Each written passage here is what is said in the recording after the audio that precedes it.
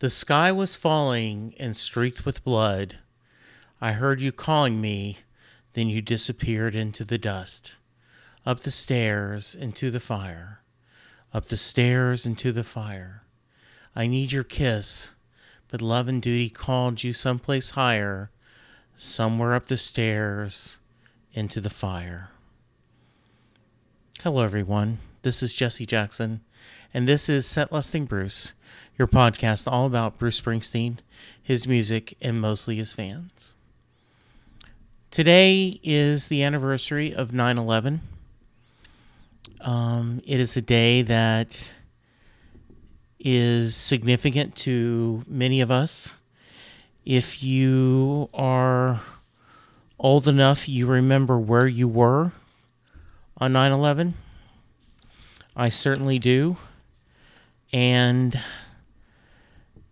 another thing, 10 years after 9/11, at 9/11/2011, my father died. So the 9/11 anniversary has a double meaning for me. Not only the tragedy that hit our nation, but a personal tragedy of losing my father. One of the traditions I do every year is I listen to Bruce Springsteen's The Rising. I don't think I'm alone in that tradition. A lot of us Springsteen fans do. Today, I'm going to re-release a couple of episodes. The first one is the second episode ever released on Set Lusting Bruce. Colleen and I met and we discussed the Rising album. And then several years later, Jeannie Fino and I, as I was going through a series of ranking the songs on each of Bruce's albums. Yes, I know, I haven't ever finished that project. I need to get on the other albums we haven't talked. But we did The Rising. And I thought, in honor of this anniversary, that I would re-release both episodes. So, first up in the feed is Colleen and I talking about The Rising. And then the second episode in the feed will be Jeannie Fino and I talking about the songs on The Rising and ranking them from our favorite to our least favorite. Hope you enjoy. And remember, may your strength give us strength. May your faith give us faith. May your hope give us hope. And may your love give us love. And know, I love you.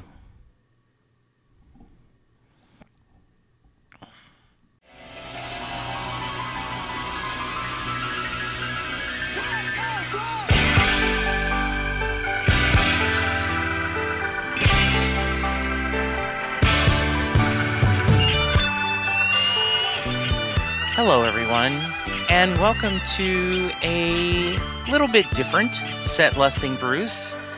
Today is the 14th anniversary of the 9/11 attacks, and for many people, especially us Bruce buds, Bruce, the Rising album, and the band is very tied up into 9/11.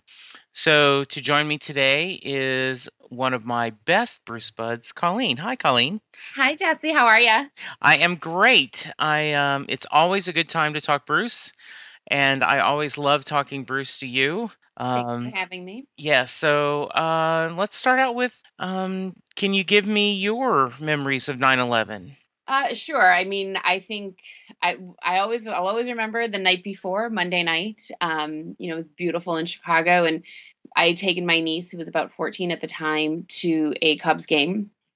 And then my niece and nephew had spent the night at my parents' house, as had I. And so I just remember in the morning, my nephew was probably about 8 at the time. And I just remember being downstairs and my mom saying, "Oh, there's a building on fire in New York," and put it on the TV for Christopher to watch.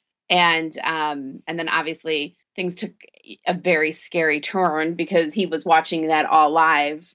So sometimes I think about that and like, what does he remember from that? Probably should ask him about that. And then I think the thing I remember the most is how things just changed so quickly. I remember I live pretty close to O'Hare Airport because I live in Chicago. And I remember sitting out on my porch on Tuesday night and just hearing silence, which is something you just don't hear. Where I live, you just hear constant planes. And how much everything had changed, but I don't think we realized at that moment just how much everything would change.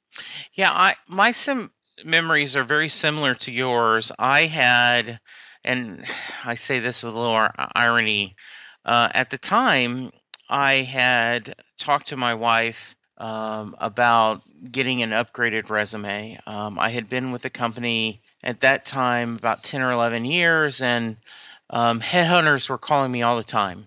Hey, do you have a resume? And so I had gone to a professional resume writer, and I don't remember, but it was, a couple $100. And I was scheduled to pick it up on Tuesday, 9/11.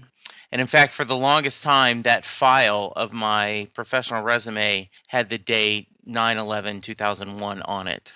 And so I was running early, so I stopped at an Einstein's Bagels, got a cup of coffee and a bagel, and I was in my car, and I was listening to the sports station here in Dallas, 1310 The Ticket, and they talked about, wow, there's some kind of, on the radio, there's something happening in New York, and wow, there's smoke. Wow, a small plane must have accidentally hit that. And then, I heard them say, oh my goodness, that's not an accident, when the second tower was hit. And so I show up at this, and the resume writer worked out of a home. And so they had the TV on, and we're just staring at it. And just kind of this weird, what's going on? And then I live next to the Dallas-Fort Worth airport. And so it's very similar when we sit on our porch.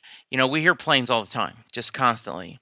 And my dry cleaner is around the corner, and he was telling me, he says, I'm looking up into the sky, and there's dozens, if not hundreds, of planes circling, and there's 6 runways in DFW, and you could just watch 6 planes landing at a time. 6 planes landing at a time. And so it was very surreal.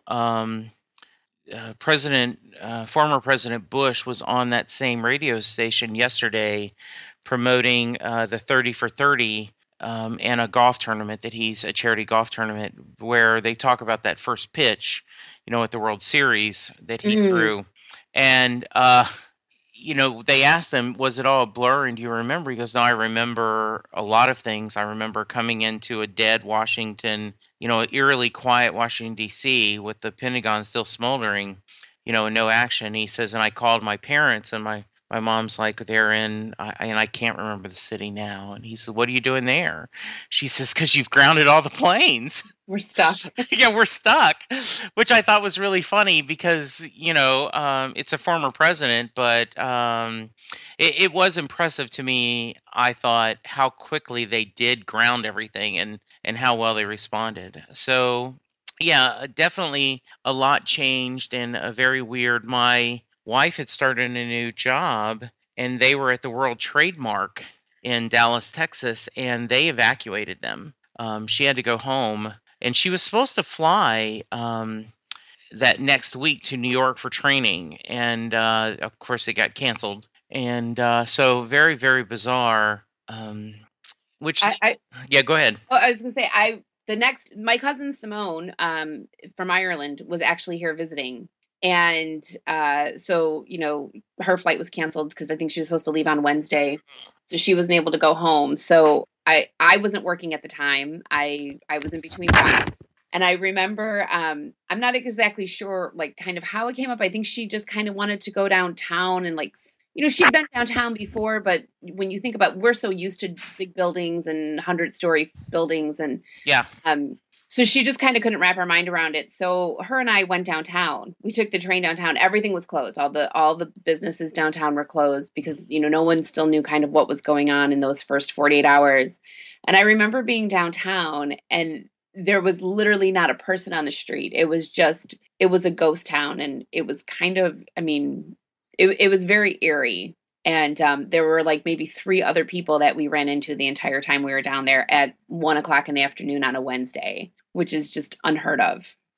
Yeah, it's just very, very bizarre. We had the TV on I was working at RealPage for the time, and we were there, and we had the TV on, and we're trying to figure out what's going on, and it was a very, very surreal time and a really odd time. So we went to New York that December because at the time Linda's company was small enough that they had 3 offices. They had an office in Cleveland, they had an office in New York, and they had just opened the office in Dallas.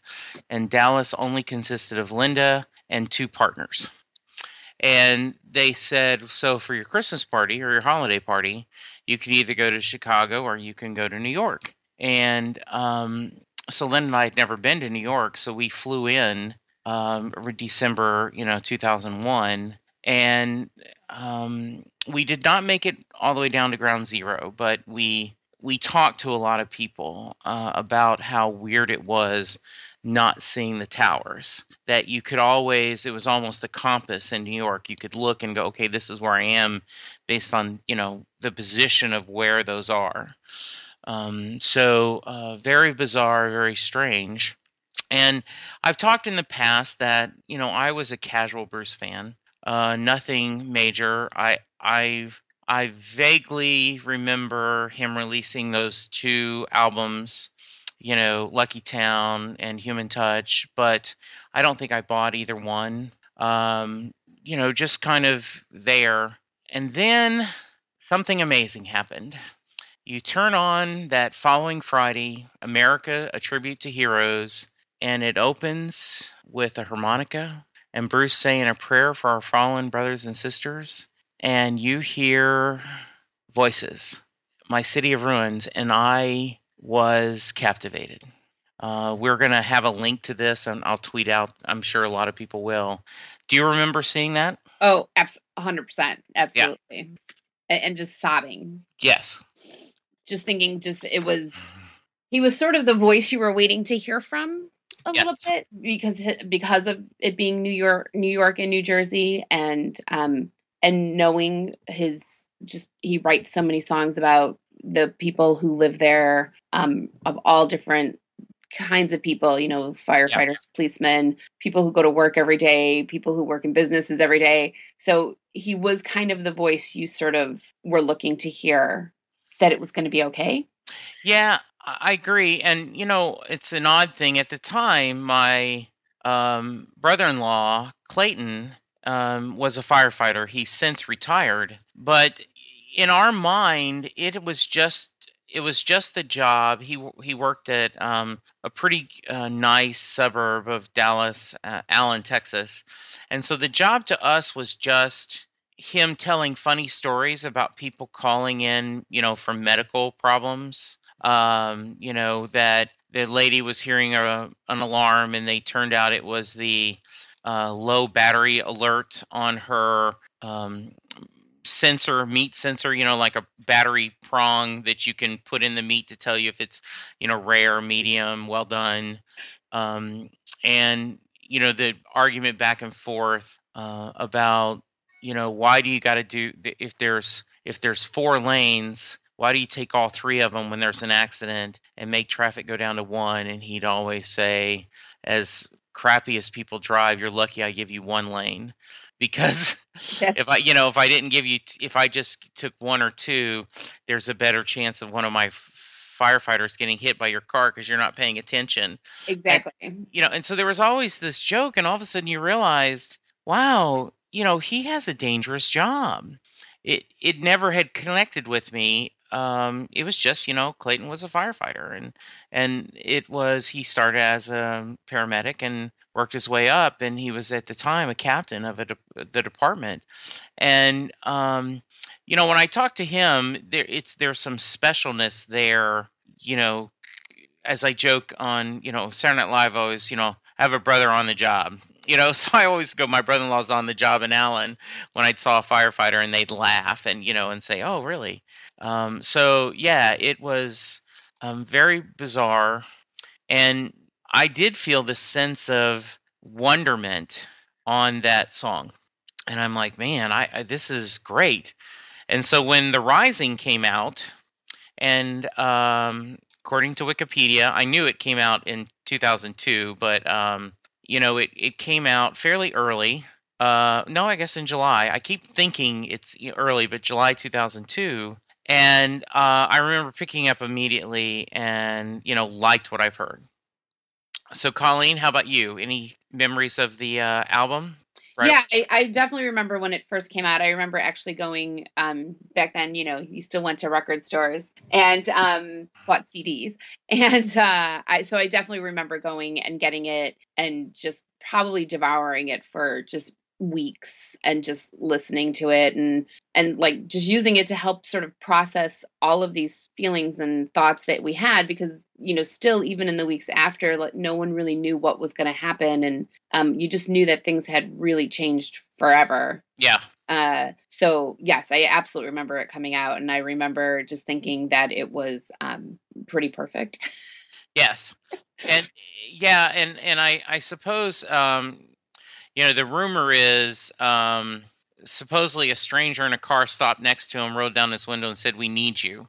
And this was, the band had already gotten together, right, and had recorded a couple of tracks for the greatest hits, and they had their reunion tour during 2000. So it isn't like this got the band back together, but it was, they were connected already. And, according things, this is his first studio album in 7 years. It was the first E Street Band in 18 years. And a little special note for me, that was the first show I saw him awesome. do in November 2002, here in Dallas, was the Rising Tour.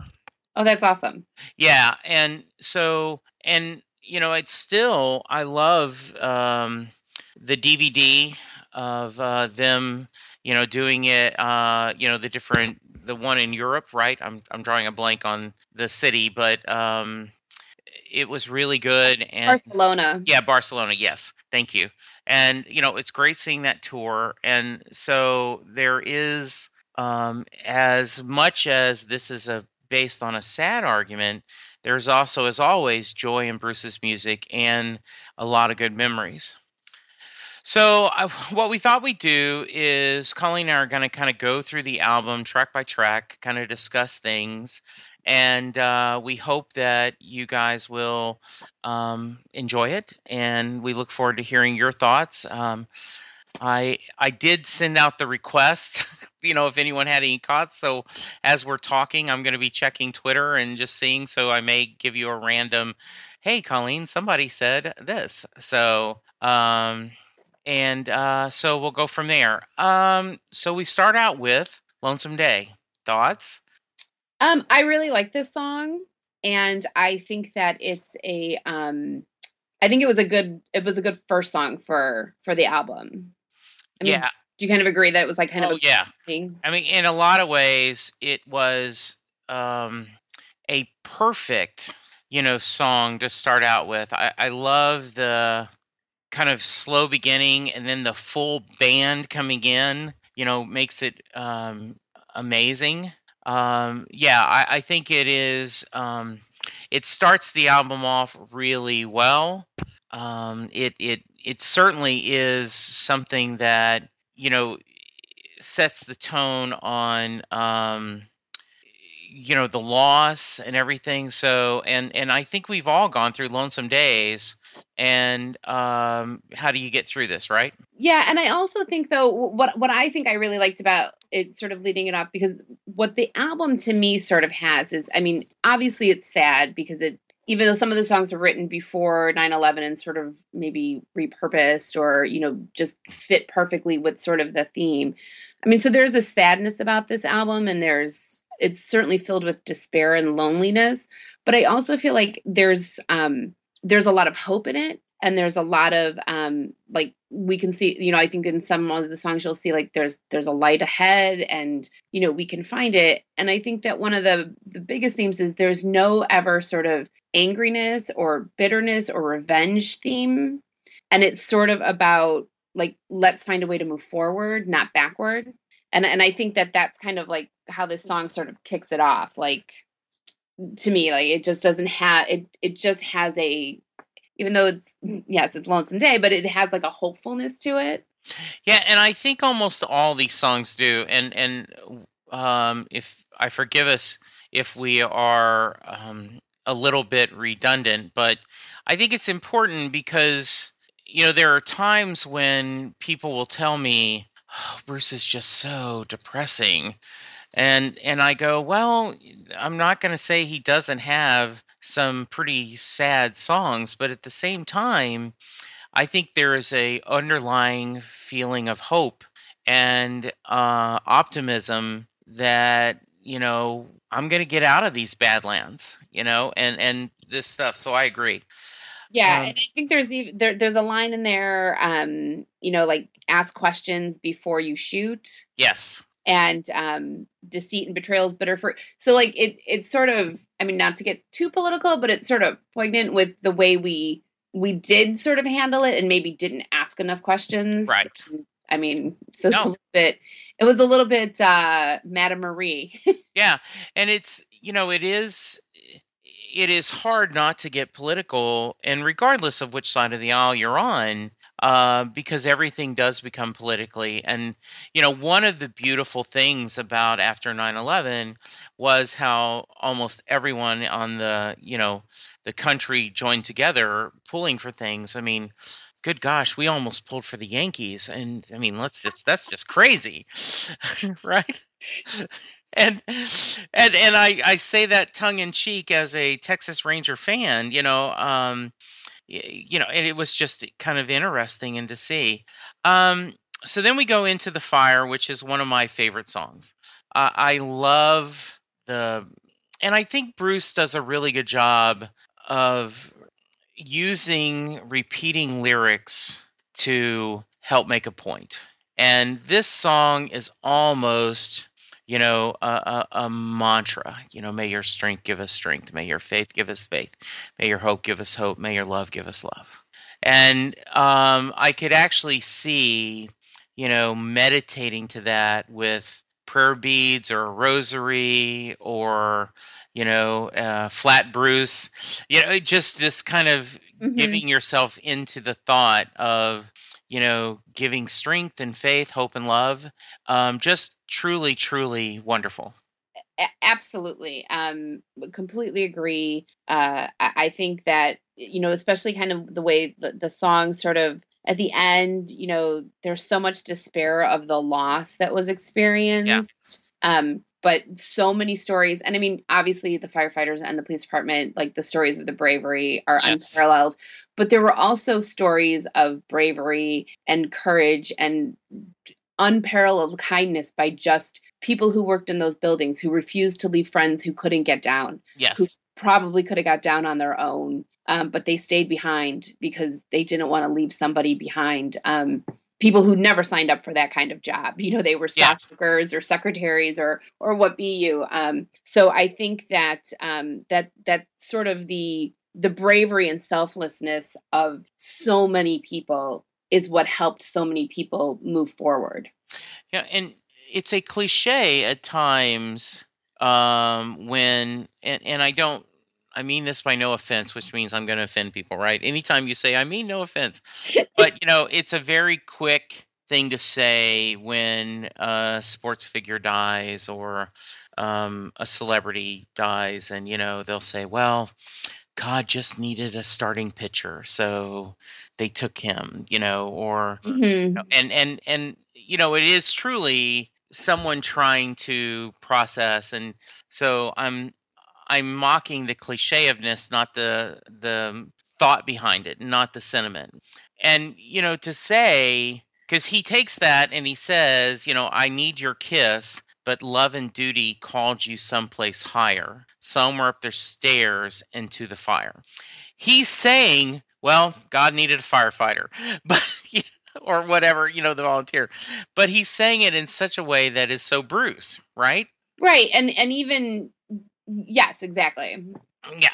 And it's okay, if I'm saying something, silly, please call me out on it. It is just such, and he's got his twang voice kind of going on it. And side note, I think his voice on this album was probably better than it had been in maybe since Tunnel of Love. Like it was exceptional. Yes, I agree. Yeah. So then we come just a fangirl for a moment. No, always. So then we come to which I think is a absolutely wonderful song that many Bruce fans have now turned on. Oh no, the controversy song. Yes, Waiting on a Sunny Day. And if you're listening to this podcast, you should know the story. But if in some case you're just found this through because you're searching for people talking about 9/11, or you're one of my Castle or Doctor Who fans, or you went, hey, there's a Cubs fan, maybe they're going to talk about the Cubs. And on a total side note, Colleen and I are pulling for a Texas Rangers Chicago Cubs World Series with Bruce singing, the seventh inning stretch, and we could either one we'd be cheering for the other team to win, because we knew, we'd be selfishly for our team, but we deep of our heart, boy, but if the Cubs win, Colleen would be so happy. And at least it would be a fellow Bruce fan getting a dream. So anyway. That's how I feel. Yeah. So Waiting on a Sunny Day, I've always liked the song. I'm just going to go on the record. I think it's unlike The Wrestler, where it says, I'm a one dog. If you ever seen a dog with one leg, and I go, you can't walk with one leg. That makes no sense. Waiting on a Sunny Day has, I'm a drummer who can't keep a beat. And I just like Waiting on a Sunny Day. It doesn't bother me that Bruce has kids come up and sing it. I'm bothered by the parents who force their kid up who doesn't know the lyrics. And I hate that part of it. But when a kid loves what they're doing, and when the kid says, hit it, B Street Band, I cheer and smile. Yes. So tell me I'm wrong, Colleen. I can't. Okay. I can. As somebody who has seen her fair share of Bruce shows, especially in the last 4 years, or 3.5, I've seen close to 30 shows in all over. I have two feelings about Waiting on Sunday. I actually like it. I think Bruce loves the kids, and I see the joy in him when he brings them up there and they're great, or even when they're like a little bit shy but still sort of into it. Right. I agree that the parents who put their kids on their shoulders and thrust themselves to the front, especially when you're in the pit, it is very upsetting, because you can tell a lot of times the kids don't want it. Right. And you have to be respectful to the other fans around you. We'll make room for you and we'll help you get up there if, but just sort of do it the right way kind of thing. Yes. But I personally love the song, but when he plays it live, it's the end of the main set. Yes. So it does have a sense of sadness to it, because like 2/3 of it is over and you're coming down to the last hour, Mm-hmm. So yes. So now, like, the Pavlovian response in your brain, this song is playing, that means we've only got this many more songs to go. But I think it's joyful, and like I said, I think the band enjoys it. Mm-hmm. We saw him in Detroit with a kid. It was a young kid, a young boy, and they did the knee slide together, which was fantastic. Yes. In Nashville, we saw him, and he pulled up a kid with a Blackhawks jersey, which was a no-no, and that was awesome. Mm-hmm. And Melissa, Melissa Nielsen is one of my best friends. We work together, and we go And we are going to get you two on a future episode of Set Lusting, and we're going to talk about Flat Bruce's adventures. And, Awesome. Yeah, because you guys have so many great stories. We do. And one of them is we went on this tier of about, I think maybe 8 or 9 shows in a row where people we had met in line before the concert got pulled up on stage either to sing Waiting on a Sunny Day or dance with him during Dancing in the Dark. So we kind of felt like we became these good luck charms, but weren't really sure why the luck wasn't shining on us. Exactly. But yeah, so I'm 100% with you. I understand that diehard fans, don't like it, but you know what? Everybody needs a time to go to the bathroom, so yeah. So take it. And I really, really enjoy it. Yeah, and I think this, and then when he gets the young people up to do Dancing in the Dark, and at the Dallas show, he really interacted with a lot of the young people on the show, and Nashville, the young girl, wanting to hear Satisfaction. And, of course, I thought of my friend Eddie said, and, if you brought your kid to a Bruce show, he or she would not be holding up a sign that had somebody else's song on it. Though you and I both have been on the record, we love when they do the covers, and it's so much fun. There's so many side notes on this, but I don't do the math. Like my friend Sam says, when he does Born to Run, I've lost another song that I wanted to hear, like Thundercrack, or or An Incident, or something like that. And I go, but I still love hearing Born to Run. I mean, the only time it was at Houston, he was going to do, I don't remember which one, but he was going to do something off High Hopes, like Frankie Fell in Love, and instead he opened with Seeds because it's got the word Houston in it. Had a little disappointment in there because I'm not a big Seeds fan, and I specifically saw, that he scratched on the side. I'm like, that's a bad trade, Bruce. You got fleeced on that if you were a sports manager. So I just kind of enjoy all of them. So I don't look as Waiting on a Sunny Day as well. If he got rid of that, he'd do something else. And also Waiting on a Sunny Day is it's a good stadium song because it has a nice, people can sing along with it. It's an easy verse, it's an easy chorus, and people can really get into it. And I get it. There are those of us who travel around the world and go to see Bruce 10 times in a month. There are people who get to see Bruce once in a lifetime. Yes. And they may be from the casual fan who hears him on the radio once in a while to a really good fan who has never got to see him live. Right. I think they probably want to see Born to Run live. Yeah. I mean, I do. And, I go back to Linda Ronstadt was on Johnny Carson once, and they started talking about she was a little bit tired of doing Blue Bayou and Poor Pitiful Me. And then she said, but I went and saw Frank Sinatra. She goes, and I wanted to hear every one of those songs. Yes. And so I keep that in my mind that it is a common statement that everyone's comic book is someone's first comic book. So you need to, when you're writing a comic book, and, I just came from a Dragon Con, so I'm very comic book thinking on my mind. You need to write your book in a way that it's accessible to everyone. Well, every Bruce show is someone's first Bruce show. Exactly. And so there are check marks that you want them to do. The other point is I think Bruce is so ready for grandkids. I just think because he seems to get such joy interacting with the kids, and they he really does. And I think he is even good enough to realize when he gets a kid that has sort of been thrust upon there. Yeah. And he'll just sort of do a little bit of the song and then pick them up and throw them back in the audience. Yes. But when he has a kid up there who's sort of really embracing the moment, he takes them all around the stage. Yes. He does the knee slide with them. He takes them to one side of the stage to the other. So he's really good at reading the situation as well. Yes.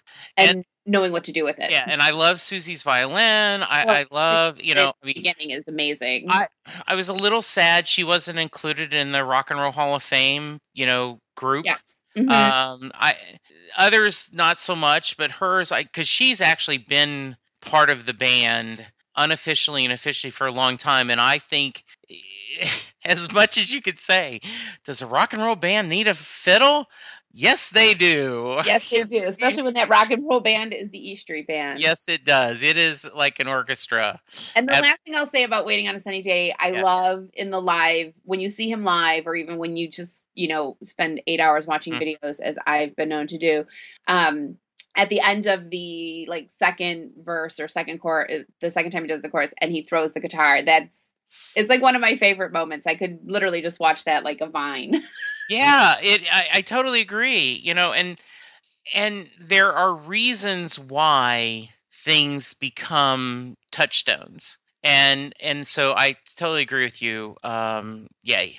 Okay, so then we bring it back to Nothing Man. A very low key and a sad song. And I will tell you, I know you shared with me yesterday that you were going to go through the album beginning to end. And I usually do on 9/11. That's one of the things I do is I kind of listen that and kind of think about life on a on a less cheery note. The 10th anniversary of 9/11 is the day that my father died. Oh, So 9/11 has a double whammy for me. my Is goodness. It's very easy to remember. Oh yeah, it's the fourth. This is the fourth anniversary of my father's death plus 9/11. So I listen to Little Johnny Cash or Willie Nelson. I listen to Bruce, kind of honoring both. Uh, so That's lovely. yes. So thoughts on Nothing Man? I think it's, again, I agree. It's very sad. We talked about how a lot of the songs have like sort of this dual sort of message. I don't really see the dual. I just see the sadness in this song. Yeah. I don't really see the sort of light at the end. Like so many of the songs sort of take that turn like to positivity. I just think this song is very, very sad, and I think this song could have been written yesterday Yeah. about soldiers coming home more than about 9/11. Yes. This was obviously written before the Iraqi invasion, and all of the soldiers who have come back, so terribly traumatized, either physically and or mentally. And that's what this song means to me. When I hear this song and I hear the words, and that's what connects to me. And it's like it was yesterday. Absolutely. Then we move on to. Have you seen Nothing Man live? I don't think I have. Of course, I haven't seen as many shows. Not recently. Yeah. Okay. For sure. Not recently. Yeah. So then we move on to Counting on a Miracle, and I like it. I do not like the kind of acoustical version that was on. I forgot which. I think maybe Essential Bruce Springsteen. I have to think on it which one it was on, but yeah, where he kind of does the steel guitar and such. Mm-hmm. I don't like it, but I like the regular version. And I think we all are counting on a miracle sometimes. And I do. I love the "It's a fairy tale so tragic. There's no prince to break the spell. I don't believe in magic, but for you I will. For you I will." And that's once again Bruce is talking about having faith. Fake it till you make it. And that's such a good way to put it, because that would be kind of what I'd be struggling to say. Yes. Like I'm completely dead inside, but I know that I need to sort of figure out a way to come back. Yeah. So fake it like you make it until you are ready to make it. Yes. But have faith that one day you will. Yeah, and so it's really, really good and a nice point. And live your life to honor others. Yes, it is. And also, and the double meaning is I'm counting on a miracle to renew my soul, to find a way for me to get through what I'm getting through, no matter what it is. And as you mentioned, there were, a lot of these songs were not necessarily 9/11. Some of them weren't written before. And so, there is a beautifulness to this doing the double meanings, correct? Exactly. Yeah. And what they mean, the beauty of any song, not even a Bruce song, is it can mean something so different to me than it does to you, and what it does to, Susie on the street. We all get to take from it what we need. Yes. And I love that. Take what we need. Absolutely. Um, So yeah, I think though that it's one of my favorite songs on the yeah. on the album. And then we moved to Empty Sky, which is one of my favorites. I just love this. So beautiful. Yeah, I woke up this morning, I could just barely breathe, just an empty impression, and the bed where you used to be is so painful. And I woke up this morning to an empty sky, obviously talking about the missing the towers, but I think anytime you lose someone, whether it's through them moving away, through a breakup, through a death, as you guys know, I'm in transition, looking for a new work home, and so there are many mornings I wake up to an empty sky, and I am counting on a miracle. I mean, I'm all these things that we're talking about are me, searching for this next phase in my life. So, and I love the dynamic of I want a kiss from your lips, I want an eye for an eye. So in the same emotion, I want to feel comfort for you, and I am angry, and I want revenge. Right. It's probably the only song on this that actually sort of has that very distinct, very purposeful eye for an eye sort of. I mean, literally. Yeah, and and I think it's good that he acknowledges the anger and then moves on. Yeah, I've actually been.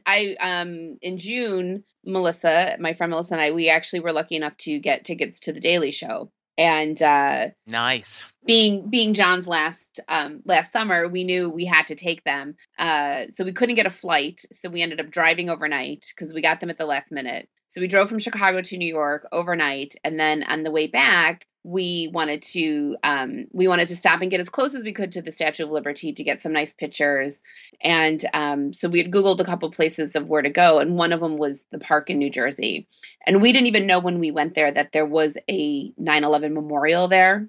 We just stumbled upon it as we parked, and we were walking around the park, and it's beautiful. It's across the river, and you can see all of Lower Manhattan, and you can see where the Twin Towers would have stood, and now where One World Trade Center stands. And the memorial there is actually called Empty Sky. Oh, wow, that's nice. Yeah, so it has the 746 people from New Jersey were killed in the 9/11 attack. Yes. So all of their names are on this memorial, and I'm going to screw it up. I should have looked it up knowing that we were going to talk about it. But the memorial is two sort of walls that are the same dimensions, scale down of the World Trade Centers. And they're pointing to where the World Trade Centers would have stood. Oh, nice. And they have all of the names of the 746 people who were killed etched into the walls. It's a beautiful memorial. Oh, I'm sure that was so touching. Yes. Oh, nice. Yeah. And obviously they named it after Bruce's song. So Worlds Apart, don't have a lot of strong feelings one way or another about the song. So how about you? You kind of don't want to take things too literally. Yeah. Sometimes you want to sort of be above that, if you will, more highbrow. Yeah. But I think when you look at it, you can really look at it as, again, sort of that, let's take a step back and sort of, if we can all just accept each other, these things can stop happening. Absolutely. He even references Allah instead of God in the song. Right. I think is important. And sort of, you have these two people, and if both sides just learn to, live together, or it's not going to change. Like, we can talk about this forever, but if we don't learn to address the real reasons why it happened, or the real segregation of all the people in this world, then it's just probably going to happen again. Absolutely. Then we move on to Let's Be Friends, Skin to Skin. Very upbeat song.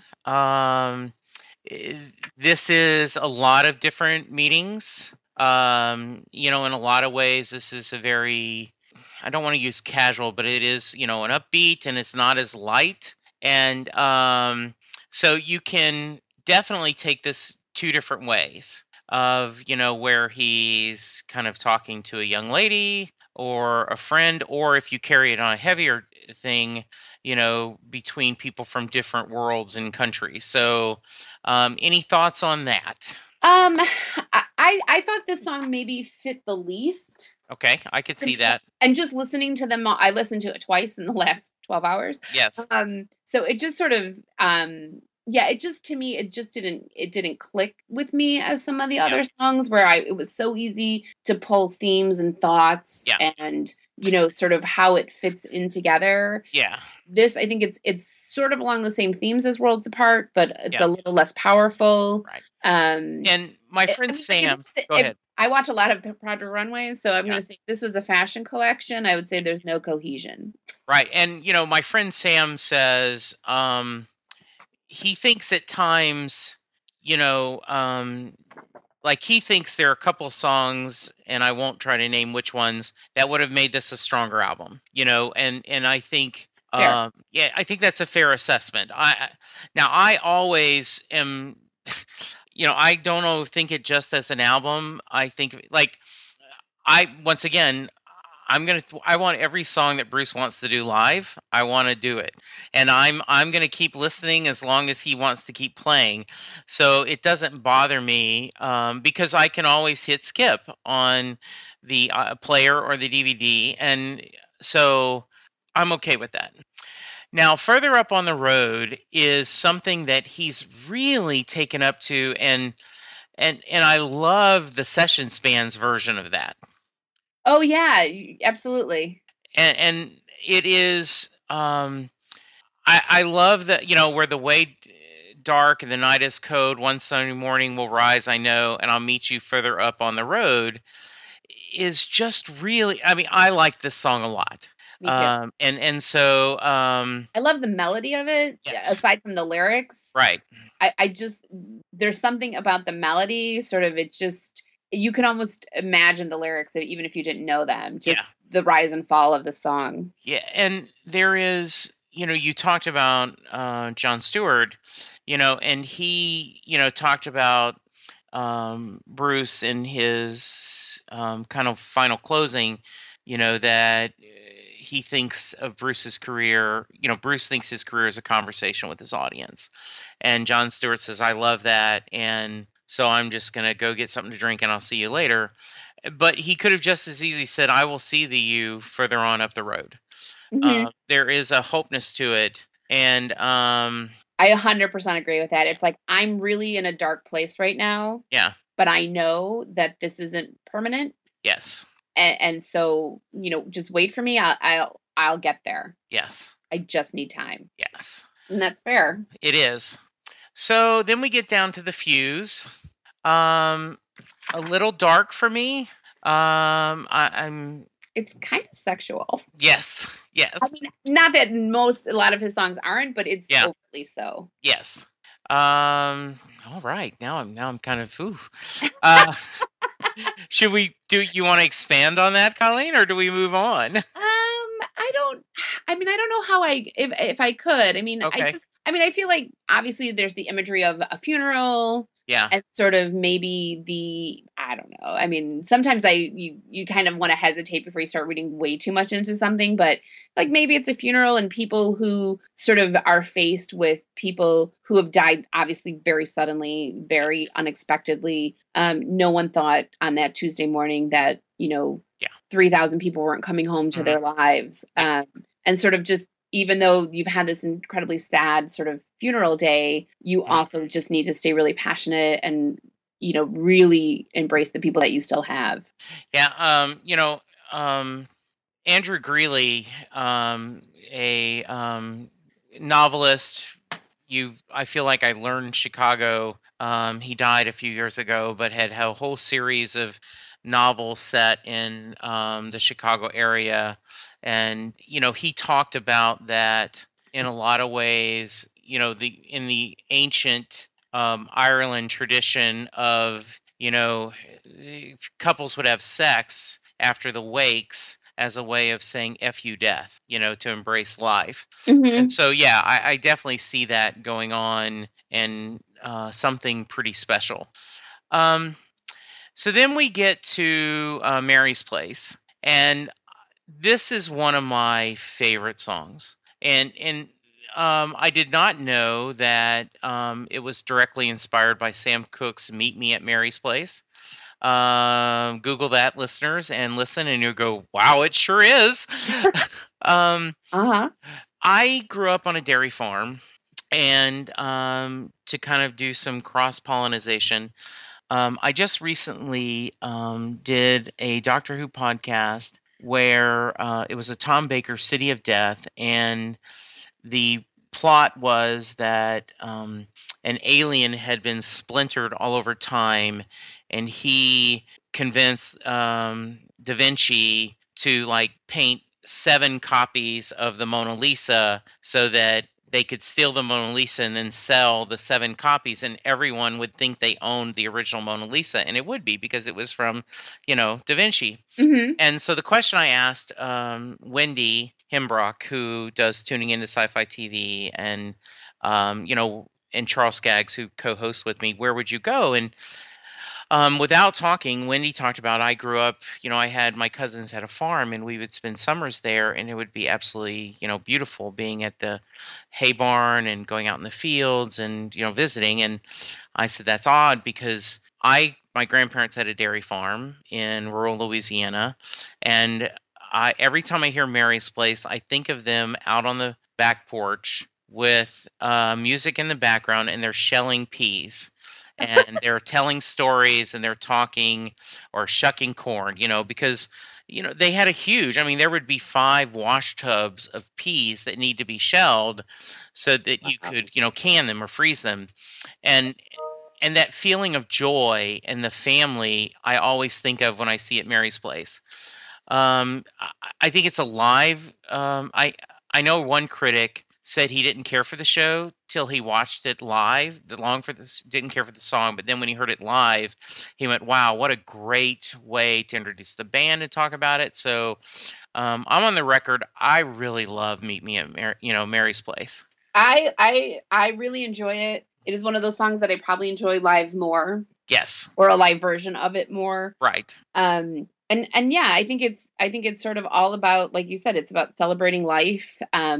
Yes, you need to mourn those that you've lost, and I still think he's a little bit unsure of how to do that. Yes. So I think the music is maybe a little bit peppier than the message. Yeah. Which is a nice contradiction. I think it's all about mourning, but by celebration. And he does that a lot. As we talk about, we haven't discussed Born in the USA too much, but as Dave Marsh talks about, there's a reason why he made this an anthem. He was trying to do something. He was trying to tell some message, because he could have made this a lot, slower paced or something, but he chose for this to have this huge, Born in the USA, which kind of countermands, the lyric and story he's trying to tell. So very interesting. Yeah, agreed. And I do remember, in The Rising, he did it live, and it's on my wish list again.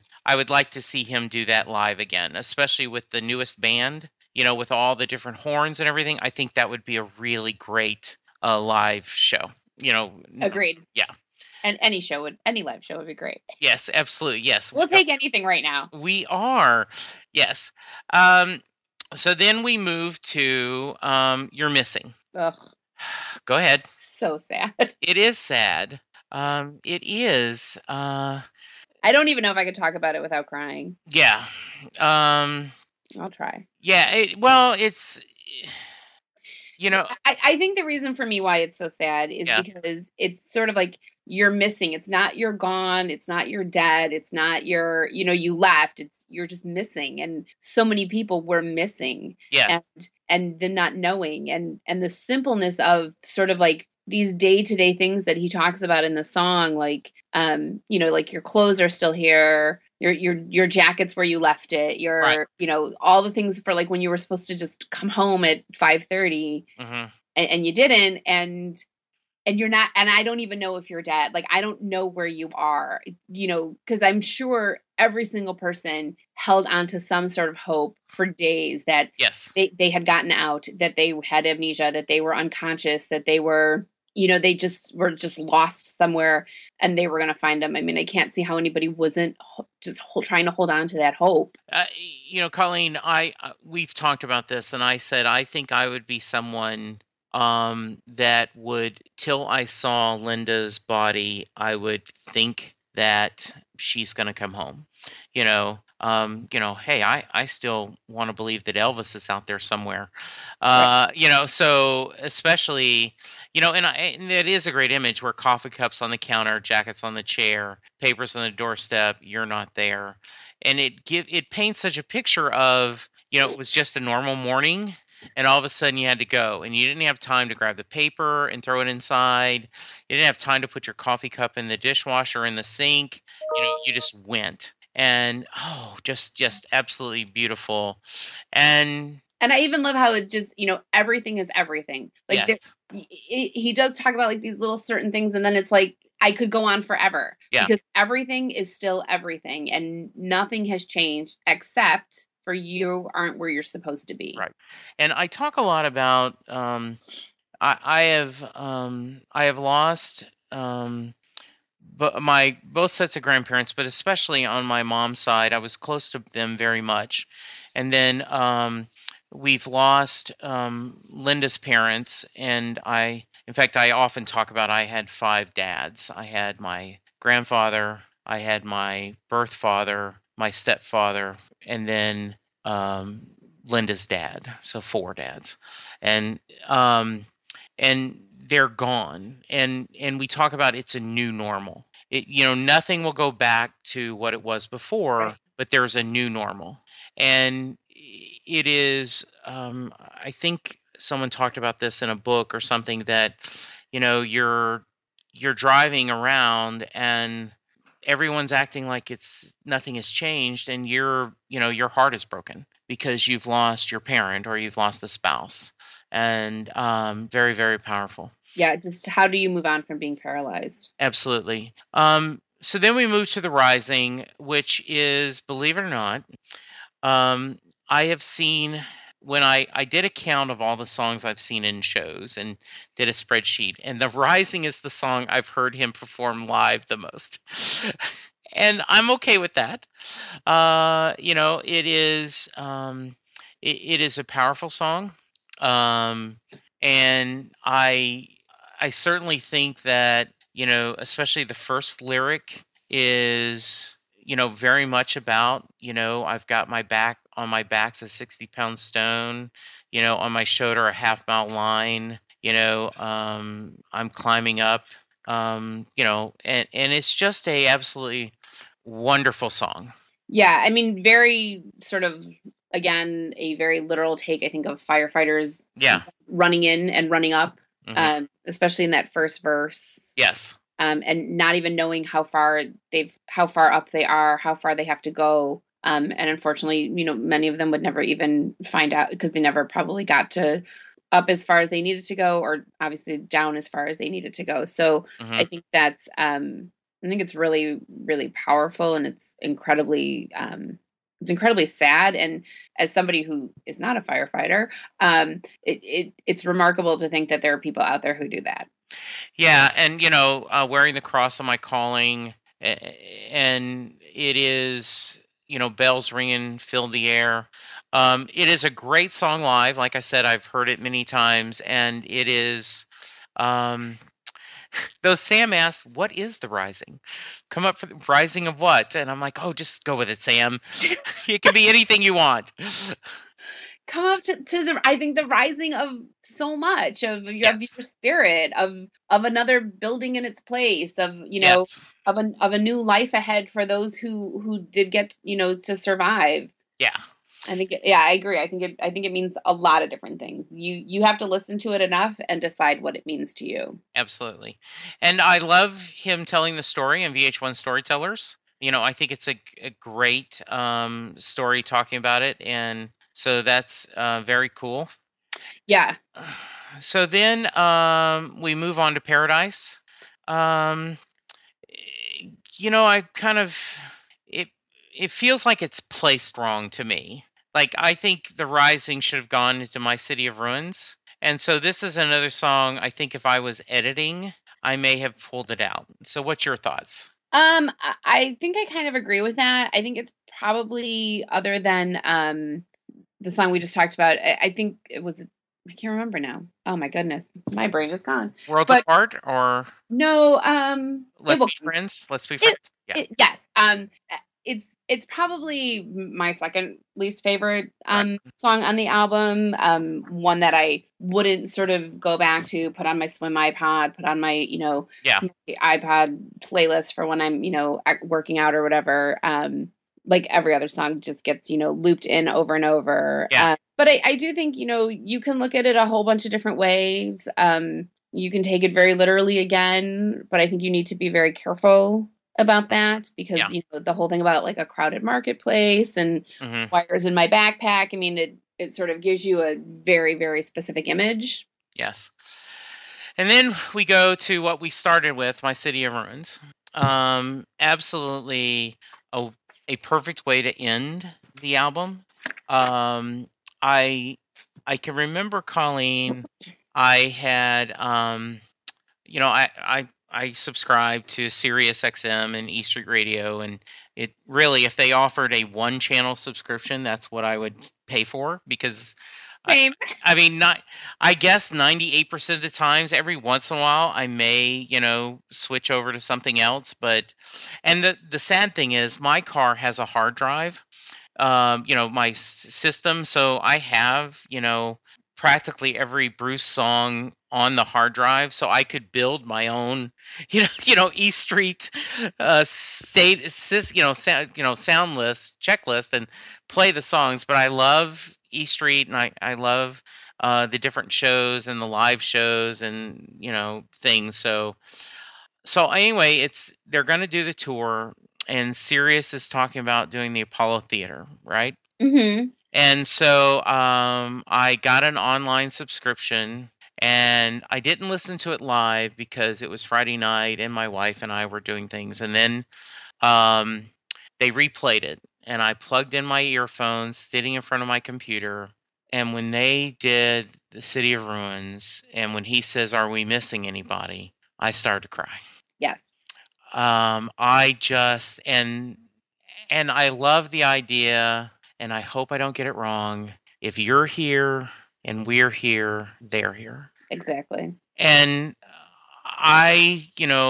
when we're having a family get together, I always think of that. If you're here and we're here, they're here. Be it my grandparents, my father, people who couldn't make the trip that are alive, but just couldn't be there for Thanksgiving or Christmas and opening day, whatever religious holiday you want to celebrate. And I'll celebrate something. Exactly. And it is such a sweet song, a sad song, but hope, and rise up.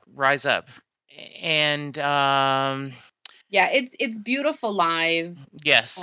You feel like the entire stadium gets smaller, and you all kind of like just sort of pull together. Yes. And you want to rise. Yeah, you want to do that together, kind of thing. It's obviously can be tied to so many things. It could be tied to 9/11. It could be tied to so many cities in the country that are just suffering, like a Detroit or a Cleveland, that are suffering from terrible, the economic turn. Yeah. I was in, we have friends in New Zealand, and my dad and I went to New Zealand a few years ago to visit them. And then we rented a car and we drove around all the North and South Island. And the day we were leaving, we were in Christchurch, and they had a massive 7.4 earthquake, which, was a terrifying thing to experience. And our friends in New Zealand sent us like a DVD that had been put together about what had happened in Christchurch and, the devastation there. It was terrible. No one even lives there anymore. And that's the song they used on the DVD. Oh, absolutely. So I think, so many people have pulled it to sort of, because it fits so many different, I know he sang it after Sandy. Yeah. Because it really just kind of fits, and sort of like, yes, my city's in ruins, but I pray, Lord, with these hands, like we can do better. And there's the Bible verse, faith without works is dead. And so Bruce is saying, with these hands, I'm praying by my action and not just my thoughts and my memories. And it's absolutely beautiful. And yes, it feels like you're in the Church of Bruce. And I don't mean that sacrilegious. I say that because, all faiths, regardless of, what deity you believe in, or if you don't believe in a deity, you're praying for each other and the human race. And it is just something really beautiful. I really, really agree with that. And I think that, like we said, it was written before 9/11. So yes. It is that just resounding theme. Yes. Absolutely. Yes. So, and then the album's over. Get to be sad all over again. Yes, it is. So any final thoughts before we kind of close it up? Yeah, I mean, I think this is one of his strongest albums. I really do think that. I love the story you told, like the folklore story of somebody rolled down their window and said, yeah, we need you. And while it may or may not have happened exactly like that, I'm sure he heard all the people sitting in their living rooms or on their back porches, listening to A Silent Sky, thinking it at least. Yes. That we need you. So, and to be able to have so many of songs, already sort of written that tie into sort of a theme of this was just, it's remarkable. And I just really think that it shows how timeless Bruce's music is, and how you can just really apply it to be sort of the soundtrack of your life. It can really reflect on all of these different moments. And I think it's really powerful. Yeah, I do. And I also, there is so much, this is amazing how much so many songs have made the live shows, and that he does this fairly often. And it is ultimately an album of healing. And it, in a lot of ways, it said, Bruce Springsteen and E Street Band are back, and they are still who you thought they were. And I think music has changed so much that, he'll never be the, icon of the 80s, but he has accepted his role as a senior statesman of the gospel of rock and roll, and is living his life and telling his music, and you gotta love it. Yeah, and one of the things that made me think about the Rising recently was Ted Cruz, who is running for president of the United States. He was doing an interview, and they were asking him about what kind of music he likes, and he said that now he only listens to country music, because country musicians were really the only people who sort of were able to sort of address 9/11 in a way that made sense to him, or that was, like meaningful in any way. And I thought, if I cared about you enough, I would send you a copy of Rising. Yeah. But not to stay off politics, but yes, you now go, okay, you've kind of, you've kind of lost my vote. It's kind of like when, I worked with a guy, and my text alert is the chirp that the Enterprise, the Star Trek communicator makes. And it chirped once in a meeting. He says, "Is that a bird?" And someone said, "Wow, you just lost any chance of getting promoted."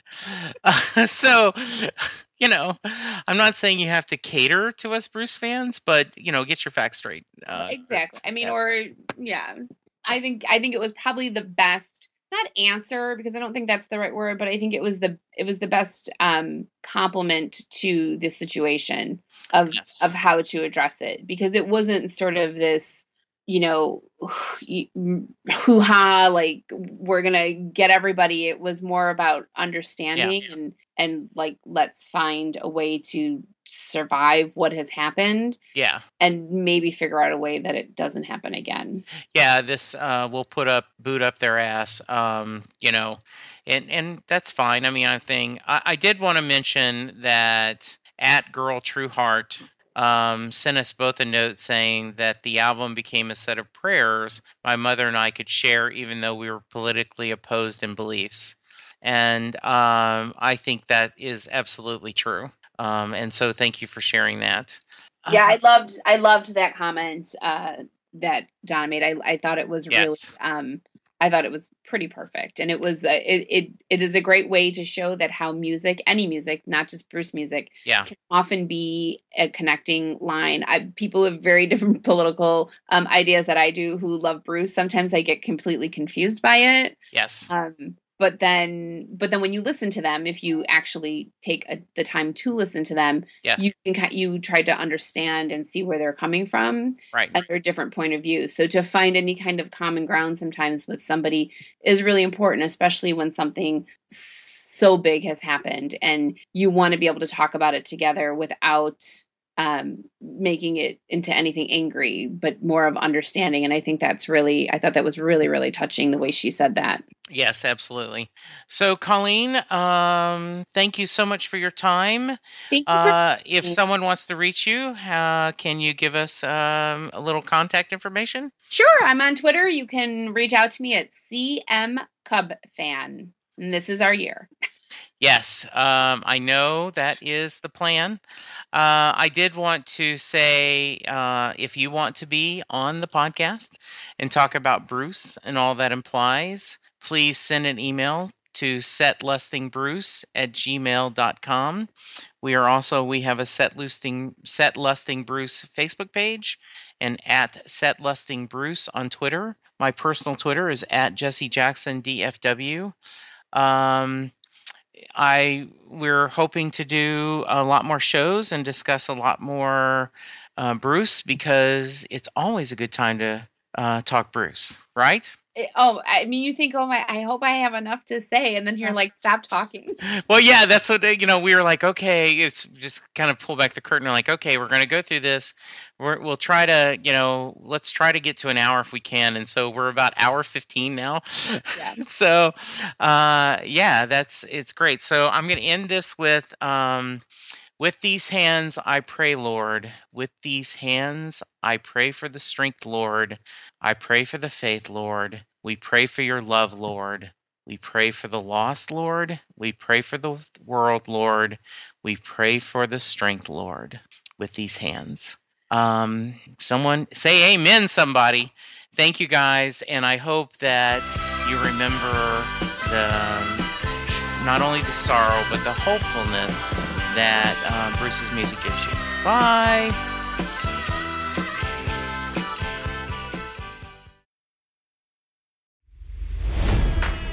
It's NFL draft season, and that means it's time to start thinking about fantasy football. FantasyPoints.com features industry-leading experts and prognosticators using proprietary hand-charted data to help you score more fantasy points. FantasyPoints.com is the place to go for whatever kind of fantasy football you play. Whether you play fantasy football, daily fantasy sports, or do a little bit of everything, Fantasy Points has the meticulously researched content to guide you to victory. And why wait for the fall? Fantasy Points also covers the new spring football league, the UFL. Join the guru, John Hansen, Scott Barrett, Joe Dolan, and other massive names in the fantasy football universe with an exclusive offer. Use code Pantheon for 15% off any Fantasy Points package, including the all-in package, with access to every article, tool, and data nugget that Fantasy Points has to offer. That's FantasyPoints.com and code Pantheon for 15% off at Fantasy Points. FantasyPoints.com. Code Pantheon. Score more fantasy points.